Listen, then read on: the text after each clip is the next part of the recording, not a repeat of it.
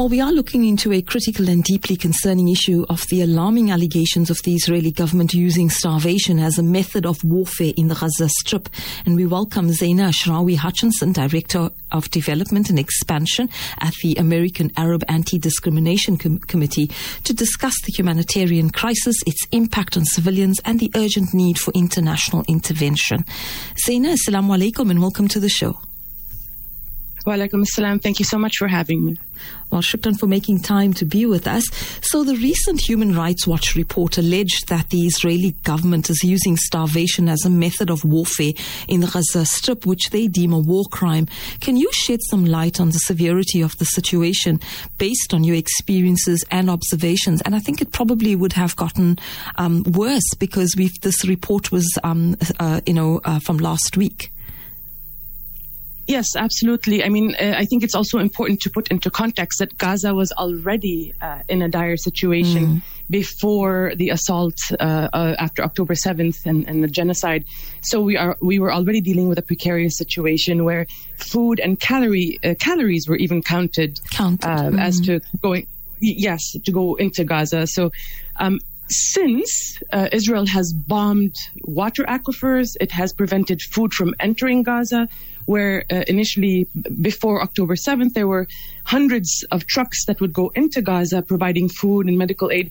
Now they are either completely cut off or a trickle is going in. They have deliberately raised agricultural land where people can sustain themselves through planting food, basically. Mm-hmm. They have targeted and destroyed the infrastructure for human survival, basically, targeting bakeries, wheat mills, hospitals, everything that could sustain life. So in terms of depriving Palestinians in Gaza of food, they have maintained and ensured that there is they are not able to receive any kind of food or have access to any kind of food or water. Now, the report also mentions public statements by high-ranking Israeli officials expressing an aim to deprive civilians in Gaza of essential resources. How have these statements translated into the day-to-day struggles faced by the people of Gaza, especially regarding food, water, and the fuel shortages that they have? I mean, it just puts Israel, makes their intent clear. Before the October 7th attacks, they made it very clear that is a tactic they will be using, that they will be preventing food from entering Gaza, and they started immediately. One of the first things they did was shell water lines and prevent food from coming in. So these statements from Israelis make their intent very clear. They repeated it over and over, which makes it a war crime. I mean, there are certain criteria that need to happen for them to be charged with war crimes, and their intent is one of them, and they've made it very, very clear that is their intent, and they continued, despite condemnation, despite this report. They have not allowed more food trucks, and they have not allowed people. They have continued raising agricultural land and preventing people from their most basic necessities. So, and they say it loudly, and they say it at every possible opportunity. In addition to, and I think it's crucial here to mention that in addition to the statements by Israeli officials, their intent was very clear, with their coordination from the United States with diplomatic protection, to stop, first initially a veto at the UN Security Council for a ceasefire resolution, which is needed. And it was very clear then that the intent is to continue the starvation and depriving Palestinians of their basic human rights, basic rights in Gaza. Initially a veto, and then abstaining after watering down a resolution that would bring in more food trucks, more aid to the Palestinians. So the intent, both verbally with these officials, but as well as international diplomatic efforts to block any attempt at providing aid to the Palestinians, has been very clear and very intentional.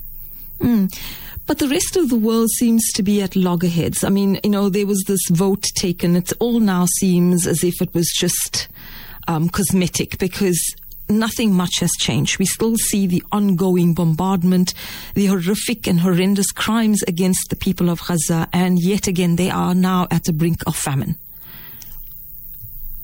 Yes, I mean, the international system is being tested right now. And while, I mean, for a very long time, the Palestinian people have maintained, both in Gaza and in the West Bank and the rest of Palestine, that the international system has failed us over and over and over again. And this is yet another proof that the international system is reliant on the approval of superpowers to ensure that everybody has equal rights. And we have seen over and over again that that is not true, whether it's by UN resolutions over decades not being enforced, like the right of return of Palestinians to Palestine, and others. But so this mechanism, the international mechanism that has been in place for such a long time to protect people, has been proven to be nothing more than a shell that is controlled by the powers that are attacking the populations that need protection.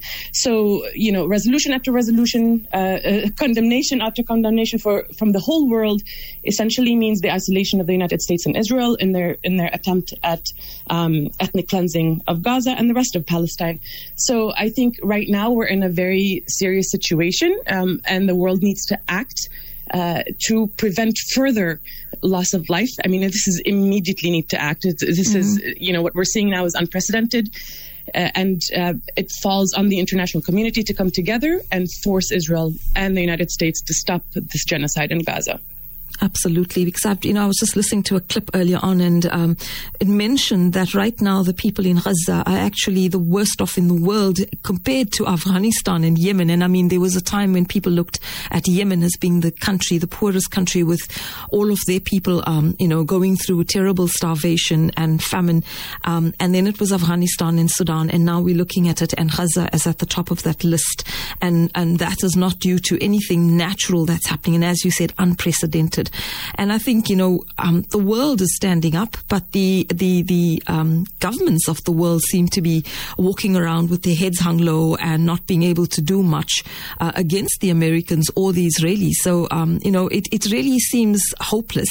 And yet at the same time, we have to keep that hope that this can change and must be made to change.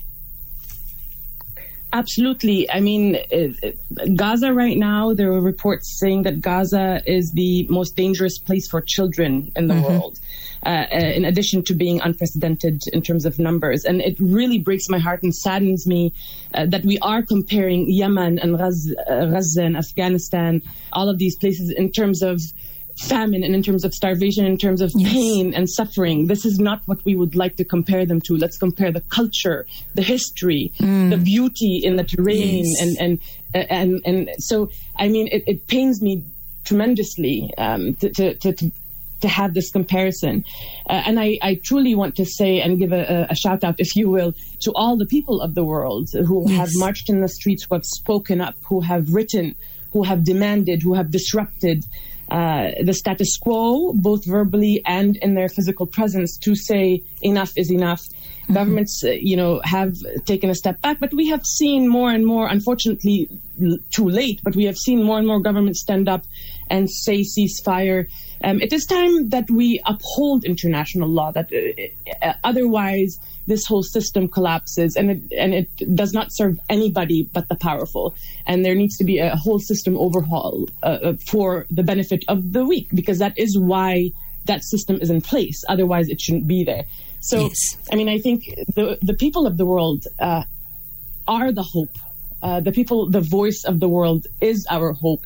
And governments will fall in line, because just simply in the United States, where we do have a vote and we do have a say in what happens next, we will be holding people accountable. We will be asking questions. And that is the hope I have, that people all over the world will stand up to their leaders, will continue to be in the streets, will continue to uplift the Palestinian voices and the Palestinian narrative, and will continue to speak up for justice and freedom for the Palestinian people, because ultimately the power comes from the people, and the hope that we have is through the people.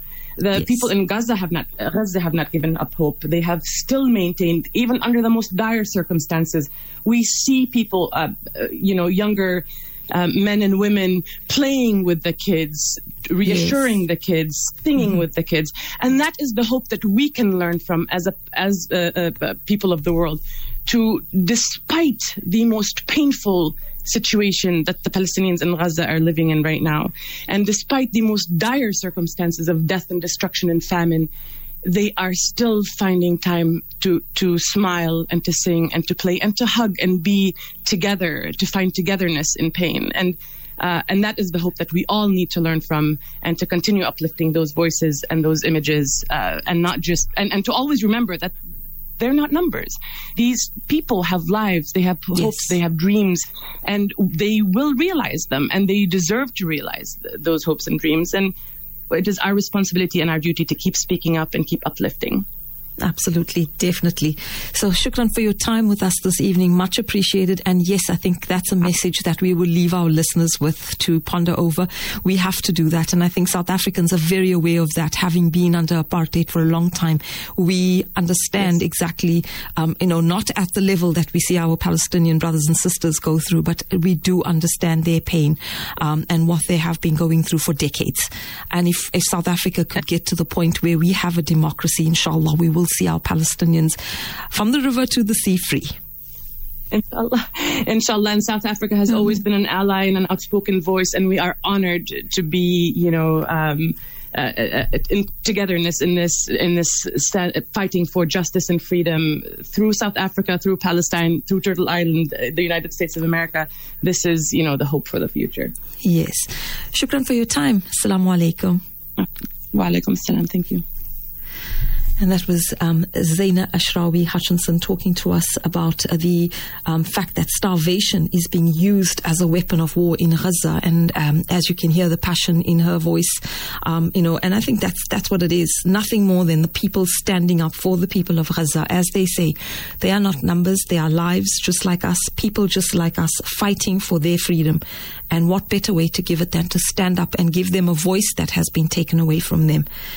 Inshallah. And South Africans are very much in that process, and I think that we need to step up and do more as we fight for their freedom and their right to return home to their land, for their land to be given back to them, and inshallah for them to see peace and freedom eventually.